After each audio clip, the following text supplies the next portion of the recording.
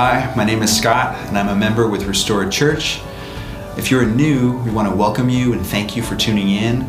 We believe the church is not an event, but a family you belong to, so we would love the opportunity to connect with you. If you want to learn more about our church, or if we can help you in any way, please visit our website, www.restoredtemecula.church, and click on Contact. We also have a mobile app with resources including our Sunday messages, information about upcoming events, and other ways to connect. You can download our app on the Apple or Android app stores. With all that said, we hope you enjoyed the message. I love you guys. Like Tom said, my name's Herrick. I'm one of your pastors, and I'm going to be preaching today out of our series called Reset, and we've been basically talking through, in light of the crazy last year and a half that we've all been through, who do we want to be as a church? What are we going to give ourselves to? What are we going to devote ourselves to? And as part of this, we've been working through our values. And today, I get the privilege of kind of preaching on probably my favorite thing to preach on in the world. So I'm excited to share this with you. Before I do, I want to tell you a quick story to kind of set up our time.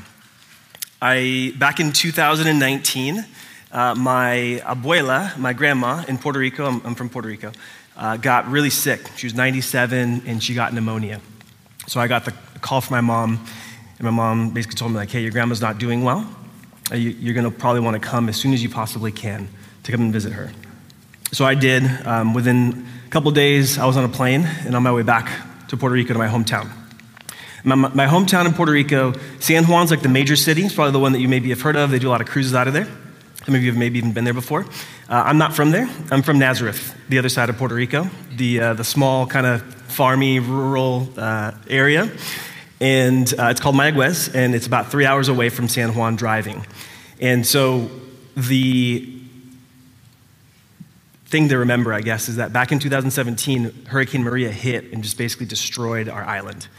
And it destroyed roads, it destroyed so much infrastructure that even 2 years later, it was hard to drive across the island. So I did it once, and it was like, oh my gosh, it's like 3 or 4 lane roads down to 1 lane, so it just takes forever to get across. So I ended up discovering that there was a little airline that started flying across the island to my hometown. It's a little airport that I thought was abandoned. Looks like it, but it's not. So I was like, oh, I'll book a flight. Sure, great. My dad used to do that when I was a kid, so I have a lot of memories of going back to that little airport and taking my dad and dropping him off at the airport so he would fly to San Juan and then fly to the States before we moved here. So it's kind of like I got to do the reverse. And so I fly into San Juan one day, and it was like Cape Air this way. And I was like, oh, we're in the nice, terminal. And it's sort of like go down the flight of stairs, and then it feels like you're going back in time 30 years. So there's like the updated terminal in San Juan, and then there's like the old terminal in San Juan from like the original. And so we're like, oh, this is not so nice. That's fine, no big deal. And then they're like, all right, follow me. And so they grab me and like 8 other people, and they walk us onto the tarmac. And I'm like, where are we going? You can hear like the 737s in the background. It's loud, it's noisy. And then they kind of cut us through the airport, and then here we are, a fleet of little Cessnas, 402s if you're familiar with them. They're tiny. They fit 8 to 10 people. And they're like, you're getting on that. And if you don't know, Puerto Rico has gnarly weather. So when you're flying on a little plane like that, you feel everything. You feel every bump. You feel all the rain, because it rains, it hails, it's real bad. And so I was like, okay, I guess we're getting on this thing. And I looked at it, it almost looked like, the thought I had was like, I wonder if they're gonna have to like crank it like a lawnmower to get this thing going. It's so tiny, everything just looks out of place. It looks like we're not gonna make it. And so I get on this plane, and I start looking out the window, and I look up, and there's 2 pilots. And I can see them. There's no cockpit. There's complete visibility into everything that's going on is right in front of me. And so I'm like, oh, this is interesting. And it becomes very clear right away that one of these dudes looks like he's never done this before. And he looks like he's 21. So I feel like I could be his dad almost. Not depending, whatever. You know what I mean? And I'm like, this is disconcerting. And so he does the safety briefing. There's no flight attendants. There's no room. So it's like they're doing everything. They're literally like welcoming us on the plane. They're loading our luggage, which was like, hey, we cracked open the engine and there's a little bit of room for luggage right there. Then we closed it. And so we got our luggage on the plane. And I think everyone was nervous. And the lady in front of me, I think she just started talking. She just got real nervous, so she just wanted to talk. Once they fired up those engines, she just like couldn't stop talking. And she kept wanting to talk to the pilot, and the pilot's like kind of just brushing her off, and so she just keeps going. And normally when you're taxiing, you know, like you pause, you stop, you wait for cross traffic. These pilots were like, we're going. So they never stopped. I just kept expecting them to like pause and kind of like fix stuff up, or at least radio and say, hey, we're going. It just kind of felt like they saw an opening, they're like, we're going, and they just took off. And I think a part of it was just to shut this lady up so she wouldn't stop talking. So they pushed the throttle in, and we're like, whoa, like this isn't a lawnmower, this is real. This is a legit plane. A lot of horsepower. And then we take off. And I don't know if you have, it's kind of like that sensation like you're on a roller coaster, like, oh, like you're about to go over Splash Mountain or whatever. And so it's like we take off and I just see everything.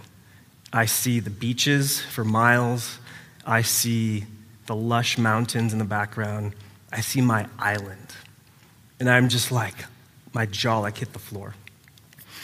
I was totally wrapped up in awe and wonder at like how incredible this place is. What you have to keep in mind is Hurricane Maria destroyed the island. This is an island in crisis. And so it brought up a lot of emotions, brought up a lot of things. One of the things it did, because I'm an Enneagram 5 for any of the Enneagram fans in the room, which means I investigate everything, is that I investigated this company. It's like, who is this Cape Air? Where did they come from? Because there was nobody flying into and out of my little hometown, or so I thought. And all of a sudden, there's like this airline. And so I did some research. And it turns out that Cape Air, it started off with 1 or 2 airplanes in Boston. Did anybody ever watch the show Wings when you were kids? I'm like dating myself a little bit. There's a few of us in the room who are courageous. It was back in the 80s or 90s, this show about like a little tiny airplane, a little tiny airline that flew little flights in the East Coast. That's Cape Air, essentially. So they started with 1 route from Boston. They started with 8 employees. And early on, they had 8,000 passengers, which sounds like a lot, but it's not. It's a very, very small operation. The pilots were doing everything. They just had a couple of support staff. And now, today, somehow, they're in Puerto Rico, on my island. Their capacity went from 8,000 passengers to 500,000 passengers a year. And now they are all over the world, even up to Micronesia. And as I was thinking about it, it hit me. Cape Air grew from this tiny little airline that almost you could blink and not see it, to they're now everywhere. And as I was thinking about how they did it, and I'm going to unpack that a little bit more later, I realized this is incredibly similar to how the gospel, the good news of Jesus, actually goes out and spreads into the world. How was it that there was a small little movement in the Middle East that now has spread to the entire world? Not fully, but it is spreading into every nation. Cape Air figured that out. I'm going to tell you about it later. But the reason I'm bringing this up is because we have a commission as the church, and it's Matthew 28, verses 18 to 20. I think they'll be up on the screen. This is what Jesus, after he died and was raised again, this is what he left the church. It says, Jesus came near and said to them, his disciples, all authority has been given to me in heaven and on earth. Go therefore and make disciples of all nations, baptizing them in the name of the Father and of the Son and of the Holy Spirit, teaching them to observe everything I have commanded you. So he doesn't want just converts. He wants people who obey him. And remember, I am always with you to the end of the age. So he's promised his personal presence with us. What's my point? The church is meant to grow and to spread everywhere. Everywhere. So the good news about Jesus saturates the whole earth. That's what we're going to talk about today. How does that actually happen? I'm going to pray, and then we're going to dive into things. Father, I want to thank you that you are rich in mercy. I want to thank you that because of your great love for us, you made us alive with Christ, even though we were dead in our trespasses. Thank you that we're saved by grace through faith, and that this is not of ourselves, but it's your gift to us, so that none of us can boast. Thank you that we are your workmanship. We're your masterpiece, and that you made us new in Jesus so that we could do good things planned for us long ago. I pray that you would lead us joyfully into the good that you've planned for us, and that you would be pleased to use this time, this morning, this message, however you'd like to see that happen. I pray all of these things in your Son's name. Amen. Okay, so today, quick overview. We're going to talk about the spread and the growth of the good news about Jesus. How do we see that happening in the scriptures? And then how do we want to see that happening here in Restored Temecula? So to do that, there's so many ways you could do that, looking at the scriptures. And I just decided we're just going to look at the Apostle Paul today. I'm going to look at the Apostle Paul and his strategy to actually spread the good news. So I think in terms of FAQs, frequently asked questions. So I structured the message. I'm just going to ask myself questions and answer them, and you guys can listen in. So who was the Apostle Paul? I don't want to assume that everybody knows who the Apostle Paul is.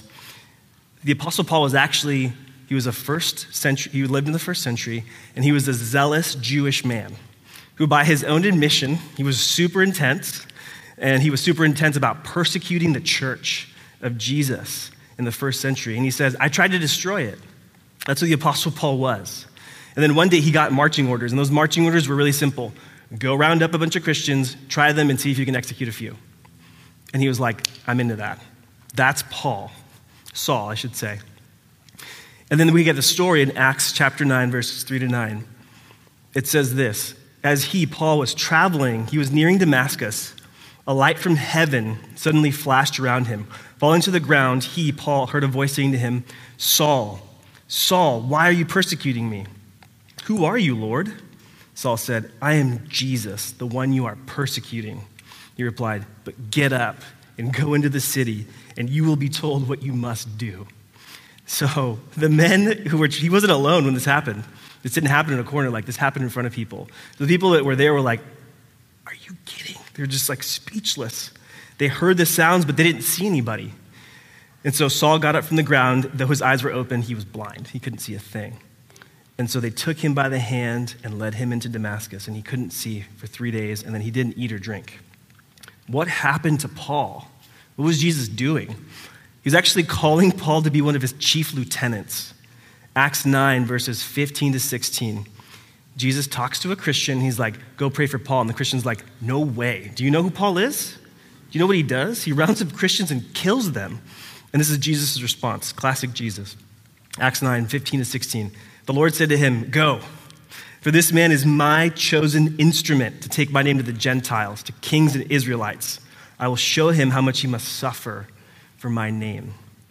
So the man who inflicted suffering and pain on Christians is now going to suffer pain for the sake of others so that they might experience the beauty and the wonder of King Jesus. Listen to Paul's own reflections on this.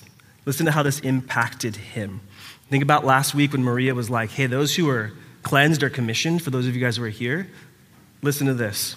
1 Timothy 1, verses 12-16. This is Paul writing to Timothy, who we're going to talk a lot about today.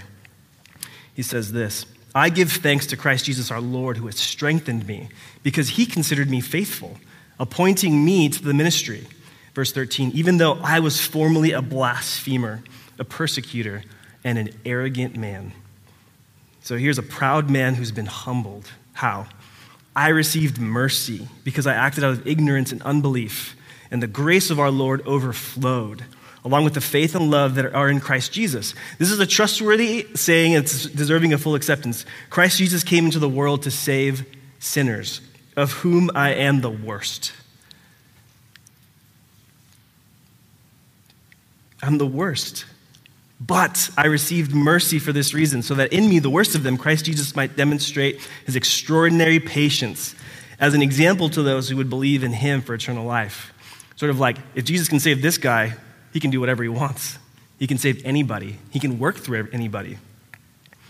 And so what happened to Paul? He ministered, he fulfilled his calling, which we're going to talk about, with a sense of awe and wonder and gratitude. Because Jesus chose him. Even Paul. Saul was his name before it changed to Paul. His life and ministry were built on grace, and that's what motivated Paul to do extraordinary things. Grace is the foundation for any legitimate ministry. It's awe, it's wonder, it's gratitude. So how did Paul fulfill Jesus' calling on his life? Jesus kind of knocked him off his horse and was like, I got stuff for you to do. What did Paul do? Very simple and also very complex in terms of how it actually worked out. He proclaimed the good news that Jesus is king, and people responded. He just went around preaching. He went around saying, Jesus is king. He's our forgiving king who sits on the throne of grace. Look at how he's loved you. Now go and do likewise. And he's going to help you as you do that. Be forgiven. Go and be a forgiving, loving, generous, wonderful people in this world, just like Jesus is.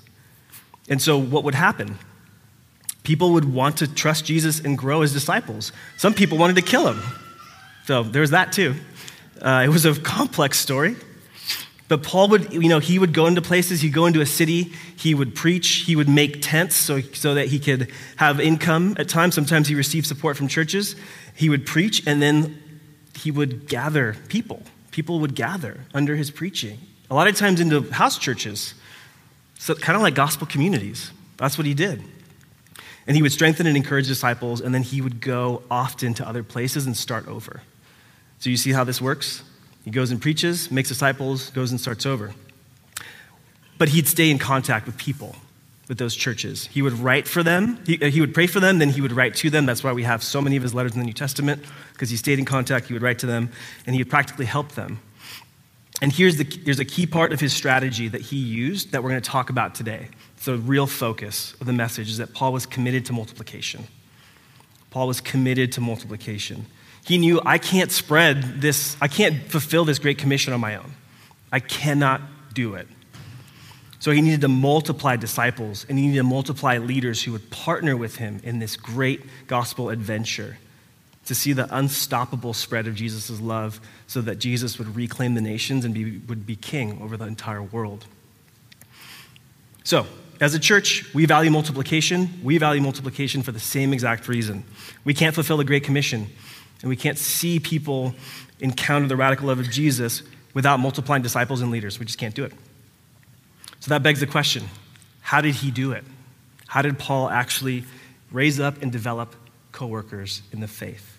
And we're just going to use Timothy as one, because we want to do this regularly here. We want to see people raised up and developed in the faith. So if you're taking notes, here come my points. First one, Paul identified Timothy's potential. Paul identified Timothy's potential. So Timothy, who is he? He's a guy who probably became a Christian during one of Paul's visits. So he's actually hearing Paul preach. He's actually hearing about this good news about Jesus, and he responds. And he becomes a disciple. And so this is what happened when Paul went back to visit Timothy in Lystra. This is out of Acts 16, verse 1. Paul went on to Derbe and Lystra. I love this. This is recorded in the Bible for us. There was a disciple named Timothy, the son of a believing Jewish woman, but his father was Greek. More on that in a moment, why that matters and why that's painful for Timothy. The brothers and sisters at Lystra and Iconium spoke highly of him. So he was clearly somebody with a good reputation in the community. Paul wanted Timothy to go with him. So Paul's traveling around the ancient world. He's doing all this stuff, and he's like, I want that guy to come with me. I'm going to take him. And Paul wanted him to go, so he took him and circumcised him as an adult. Yeah, I told you it was painful. His father was a Greek. His mother was a Jewish woman. So most likely what happened is dad's like, do not do that to my kid.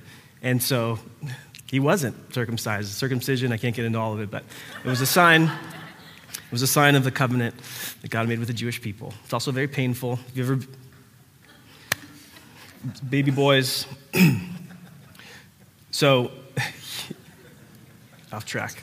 As they traveled through towns, they delivered the decisions reached by the apostles and the elders at Jerusalem for the people to observe. So there was practical teaching and instruction that was given to the churches. And so Timothy was a part of the crew that went and shared this incredible good news with people.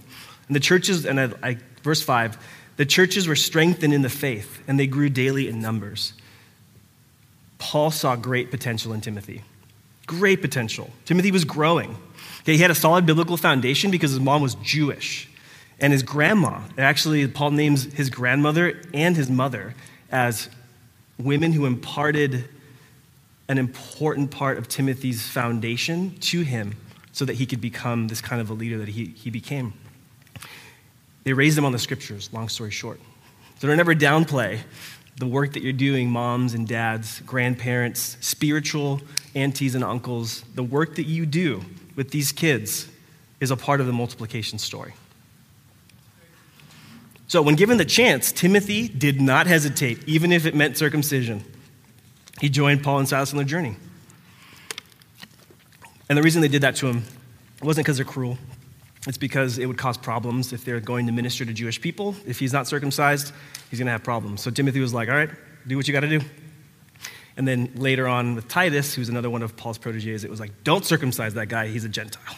So this is not a part of the deal. For those of you who are new, circumcision is not required. End of tangent. But what's my point? Timothy was a loving guy. Like, he did that for love's sake. He didn't have to do that. The second the C word came out, circumcision, he could have been like, I'm out. No thanks. Not doing that. He was a remarkable young man. So he saw great potential, Paul did, in Timothy, and he invited him to experience being part of fruitful ministry. But it didn't end there. Second point, Paul gave Timothy important responsibility. Paul gave Timothy legit things to do that were really important. Paul demonstrated his confidence in young Timothy by entrusting him with important responsibilities. Get this. What do you guys think is the most dysfunctional church in the New Testament? As you've read it, Corinth. Very good. Corinth was rough. Nothing we've ever faced in our churches compares to Corinth. There was, let's just say that Paul, very loving, very kind, very caring man who went to Corinth, lived there for a year and a half, dedicated his life to Corinth for a long time, got to know people, told them the good news about King Jesus. Many became disciples there. Paul helped to see this community form in Corinth. And then he went on to start other churches. And then he gets these reports back like, hey, dude, there's major problems in Corinth, big ones. There's disunity. People are gathering around like certain personalities and like putting each other down because we're better. There's arrogance. There's crazy sexual immorality going on in this church. Their gatherings were a hot mess. People were talking over each other. It was just disorderly and chaotic. And there was more. And that was the church that Paul planted, by the way. Crazy. Paul wrote 1 Corinthians to address these problems. So we have the letter of 1 Corinthians for that reason. But he didn't just do that. You maybe have read 1 Corinthians before, but you've probably not noticed this. 1 Corinthians 4, 16 to 17 says this. Therefore this is Paul telling the Corinthians, I urge you to imitate me. Which is cool because he's like, follow my example. And it's great. Verse 17, this is why I have sent Timothy to you. Paul sent Timothy into this mess, into this dumpster fire. He's my dearly loved and faithful child in the Lord. And he will remind you about my ways in Christ Jesus, just as I teach everywhere in the church. Paul didn't, and by the way, probably wasn't the best thing to say dumpster fire, because you probably all are thinking of 2020 and everything that's wrong and broken in the world and terrible. Paul didn't do that because he wanted to punish Timothy. He did that because he loved the Corinthian church so much. He didn't want to see them stay in this space of disunity and dysfunction. He loved that church, and he sent Timothy. And he's like, I'm not going to try to do this all on my own. I'm going to give Timothy responsibility so he can play a part. He wasn't a spectator. He was put in the starting lineup. And there was trust. I think it's important to note, there was trust both ways. Paul trusted Timothy and gave him important stuff to do. Timothy trusted Paul. It was a both and kind of relationship. Okay, third thing.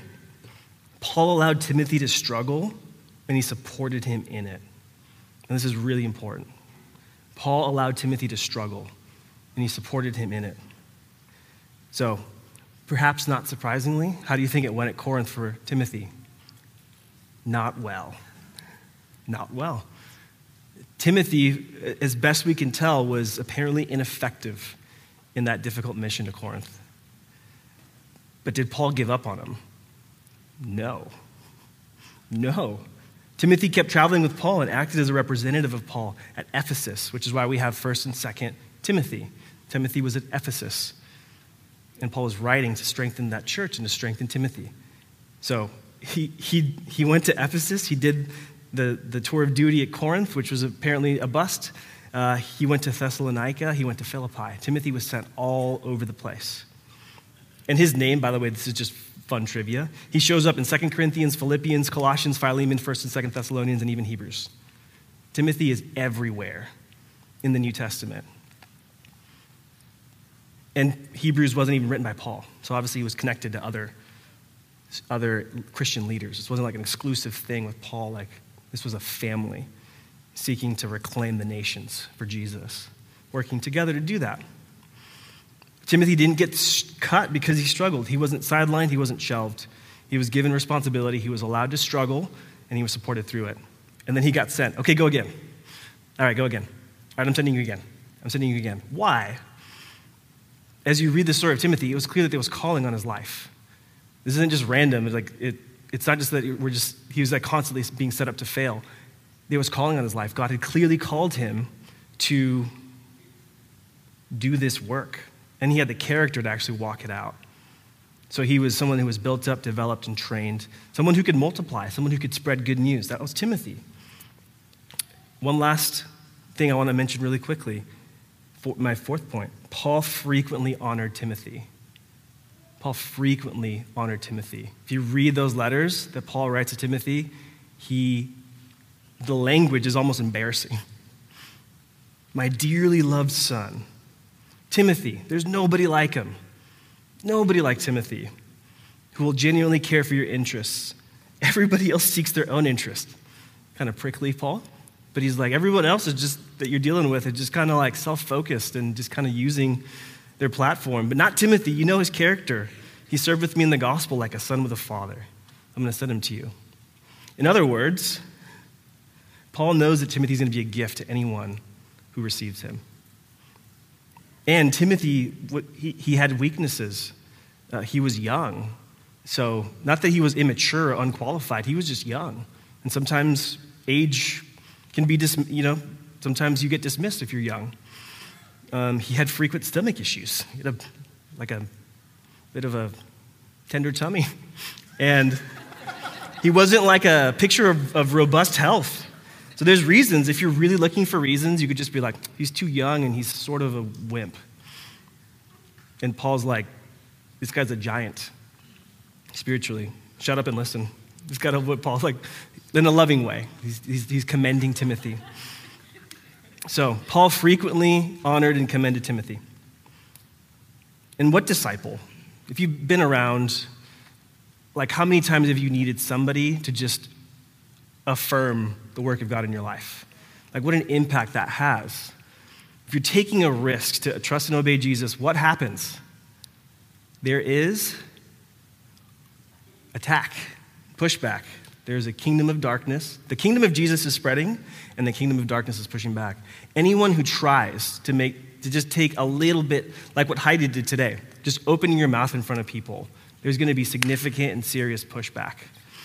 Imagine like going to strengthen churches or going to plant churches. Crazy pushback. So Paul constantly affirmed Timothy. And the last thing, Paul called Timothy to multiply.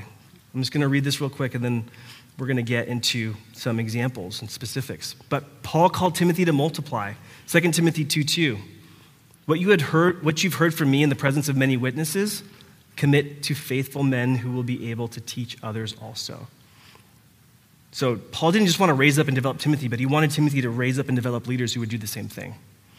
So that way there's this ongoing chain of disciples being made and then leaders being raised up so that this unstoppable spread of Jesus' love can continue on and on and on.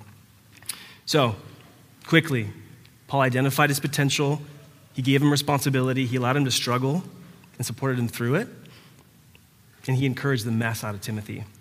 And he's like, go and do that for other people. What was the impact of all this multiplication? Guess what? It starts really small. Like really, really small. You might not even see it. It's sort of like 1 unimpressive plane. One route from Boston to like a little neighboring city that you wouldn't probably never heard of. 2 pilots in the cockpit. It looks like one very young pilot who may not know what he's doing. Hungry pilots who want to fly. It looks like flying with 2 pilots when you can technically fly with 1. And you only need to pay 1. Why would you do that? Because those flights aren't just about providing a service, but they're about developing pilots along the way. Think about this stuff. God's going to give you understanding into what I'm saying. These flights, they're not just about developing they're not just about providing a service, they're about developing pilots along the way. It looks like younger faces in the cockpit than what you're used to. A lot of times in that right-hand seat as a first officer, but sometimes in the captain's seat flying solo. Scary. It looks like training and opportunities, hands-on experiences. It looks like flying without autopilot a lot and feeling every little bit of wind and every raindrop because you're flying in tough conditions. It looks like flying not with the latest and the greatest airplane, but with a Cessna 402 from 1986. They're modest, but they're reliable. They get the job done. Again, because it's not about latest and greatest, it's about developing pilots. That's how you go from flying from Boston to a neighboring community in 1989, that's all you got, to 500,000 passengers and 35 cities and nations, including my little hometown that would otherwise go completely unreached. It doesn't happen without multiplication.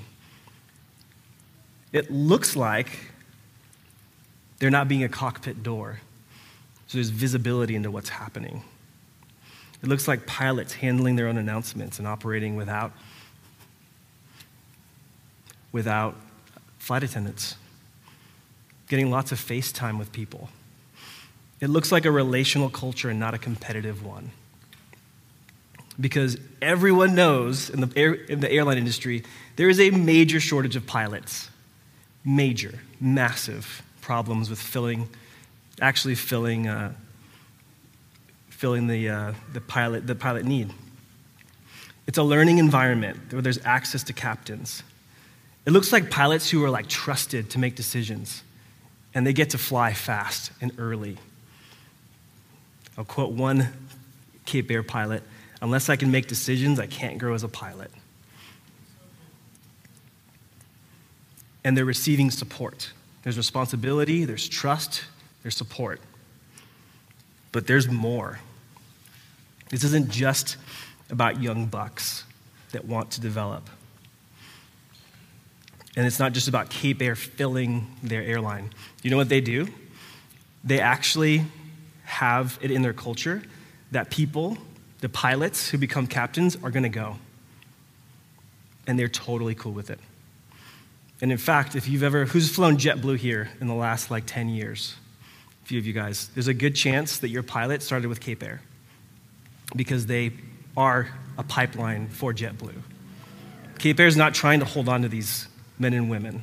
They're developing them, and they're giving them lots of experience. And there's a commitment. It's like, yeah, you have a 2-year tour of duty with us here at Cape Air, but you're going to become one incredible pilot as you learn to fly through the skies of all sorts of places around the world where there's really bad weather, difficult conditions, and so on.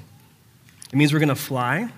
I said this earlier, but we're going to fly with 2 people, 2 pilots, when we only need 1. Because it's not about just providing a service, it's about developing pilots along the way. There's 66 Cape Air captains sitting in JetBlue cockpits right now that have been developed. And Cape Air is not like, oh man, we lost all those people. They celebrate it. It's a part of their culture. They love it. And you know what's happened? Listen to this. I'll just real quick. They've got a partnership with JetBlue, and now they have a partnership with Spirit. And Spirit Air, they've actually said that Cape Air has helped solve our recruitment problems. They've helped us to maintain a skilled and robust pilot workforce for years to come. Keep in mind, there's a horrible shortage of pilots. COVID alleviated it for a little bit. We're going to be back there again soon. Multiplication leads to abundance that meets needs. Multiplication is a long-term strategy that provides insane returns on investment. And I love this. Last thing I can go on about airlines forever. But you know what they do too? It's not just about the young bucks. They'll bring in people who can no longer fly the 737s and the bigger planes, and they'll bring them back because you could fly a Cessna. And so it's sort of like, come on back. We want you back. And what they get out of it is, the veterans can fly as much or as little as they want, but they said it helps us in terms of mentorship of our young pilots. It's a mentorship culture. And here's the thing. It's not just about flying, it's about developing pilots along the way. Multiplication, not hierarchies, not control, not competition. It's not about those things, it's about development, investment, laying a good foundation for flourishing in the future. This is my story. I am not here if it wasn't for multiplication. When I was 10 years ago, my wife and I jumped in with Restored Uptown. If you are new, this is Restored Temecula, welcome. We are the fourth church plant. It started with Restored Uptown, which then became LA, South Bay, and now we're here in Temecula. But we were there for the first one. Many of us actually were. And what happened was Andy Rogers, who's the lead pastor there, Brad Sarian, who was an elder at Uptown, he's now the lead pastor over in LA, and Tom and others, they identified potential in me. And it was through time and conversation. And they knew oh man, I feel like God may be calling me to do this, to vocational full-time ministry. And so they gave me important responsibility. I started with an offering talk. There was 12 people in the room. And Andy was like, all right, why don't you set up the offering time? Read a couple scriptures and then, what's the word? Pontificate, I guess. Just share a couple things with the people. And I was it was the most exciting thing that I feel like I'd ever done to that time. So they gave me 2 minutes. I probably went 7. But man, I preached my little heart out at that point. And I was just so excited and so happy to get to do that. And that was the beginning. That's how it started. And it was sort of this faithfulness with very small things led to bigger things. He who is faithful with little things can be entrusted with much. So first it was an offering talk. Then I became an apprentice. We became apprentices in a gospel community. So we were learning, observing, watching, helping to provide leadership to a gospel community. Then it was Multiplication Sunday, which I think happened within, just a few months of the church even actually opening its doors for Sunday gatherings. I got to preach a message in front of everybody for the first time. And I got to preach my first message. It wasn't there that I preached it for the first time. It was in a little living room with just a few people with an ironing board. I think Tom was there with my laptop. And I just gave a talk and I got feedback and I got encouragement. I was actually told, and this is not a boast thing because I'm going to talk later about my deep struggles, but Andy was like, that's the best first message I've ever heard. Andy didn't have to do that. He didn't have to go out of his way to encourage me. He could have there was probably 400 things that were not great about that message.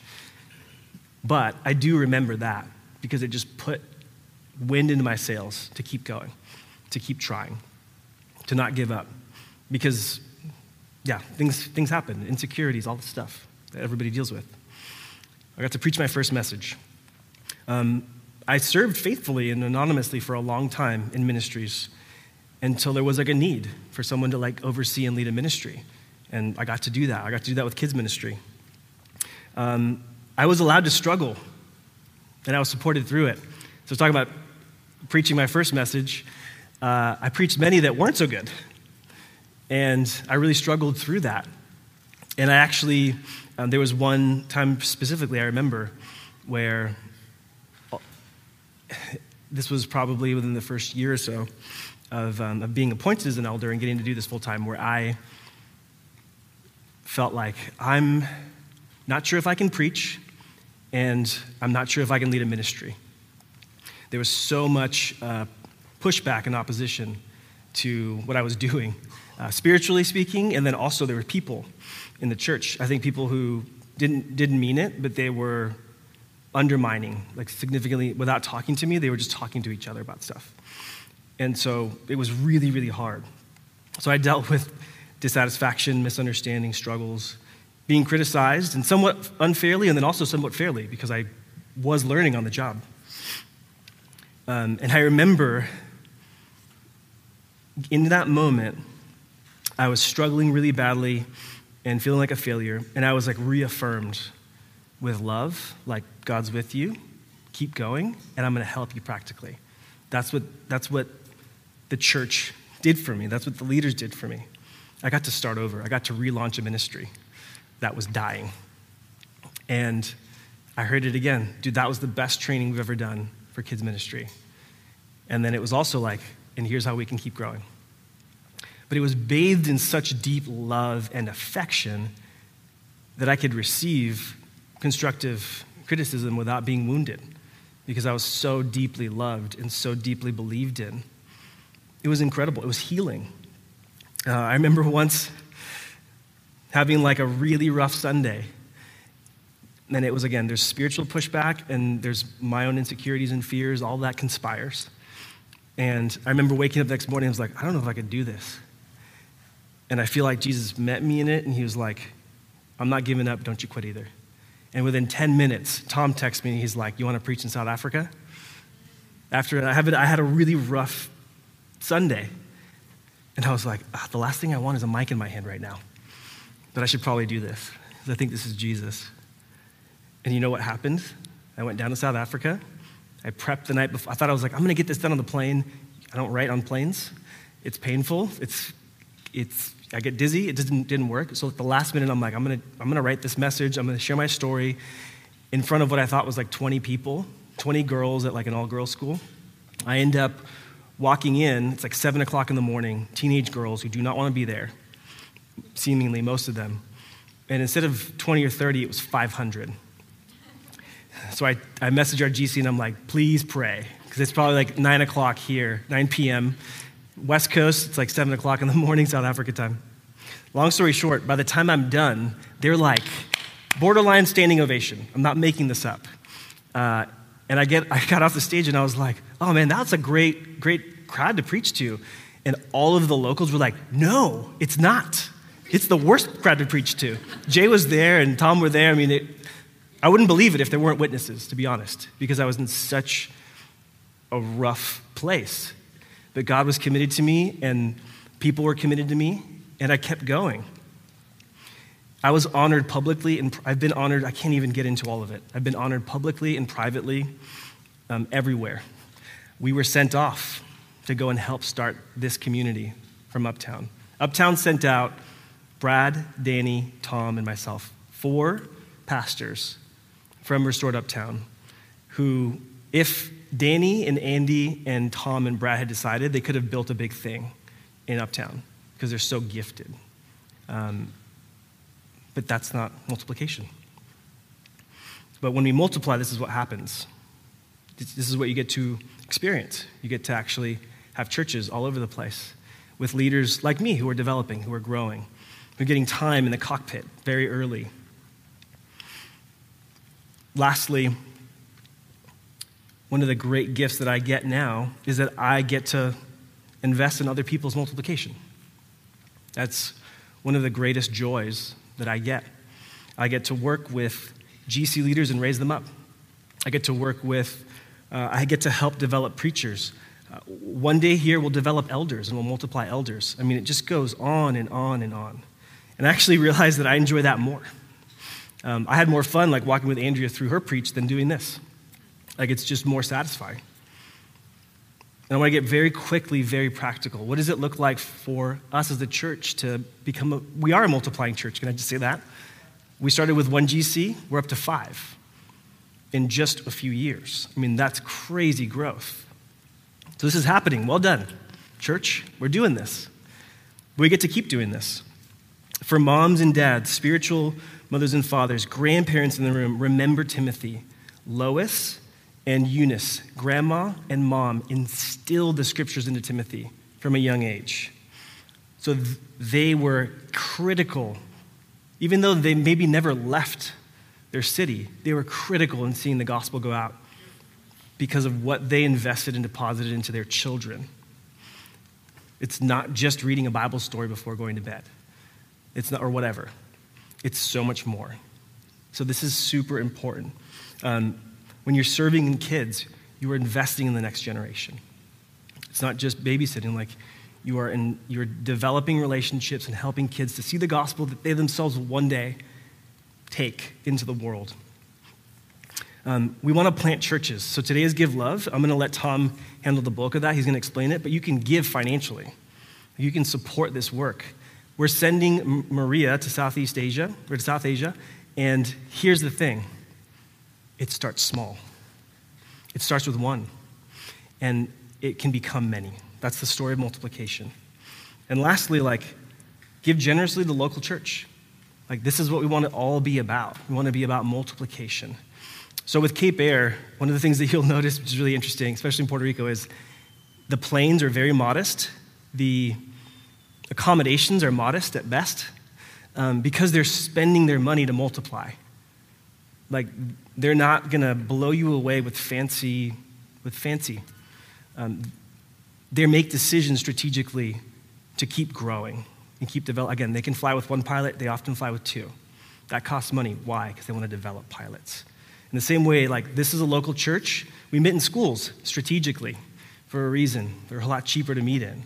So we can invest in multiplication. Now, if the opportunity comes up for us to actually meet and buy a building or do that, we're certainly open to that.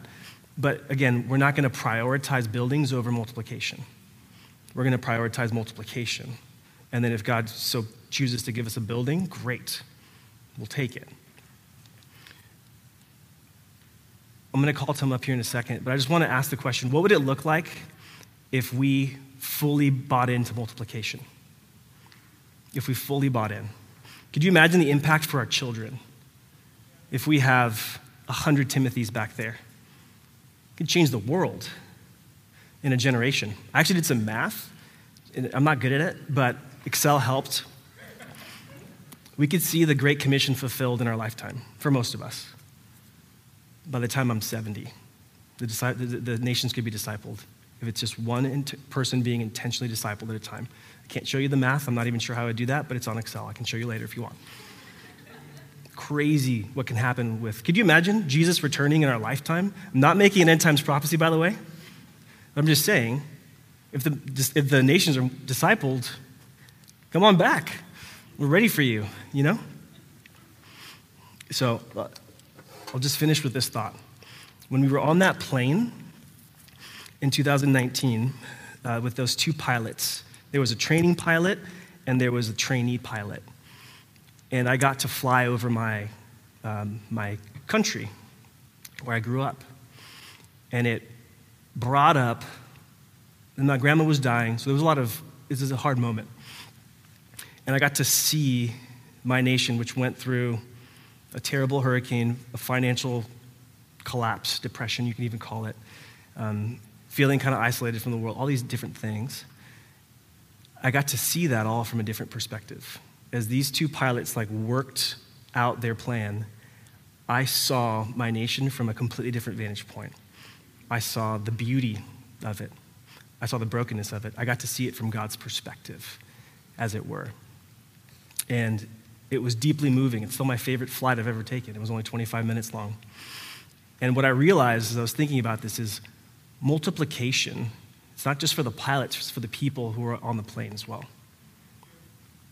As multiplication is happening, as your GC leaders are being multiplied and raised up, as there's preachers being multiplied and raised up, as there's church planters and elders being multiplied and raised up, you're going to get like a panorama, a vista of your own life, of the gospel, of the brokenness and the beauty in your life and in your world that's going to deeply affect you.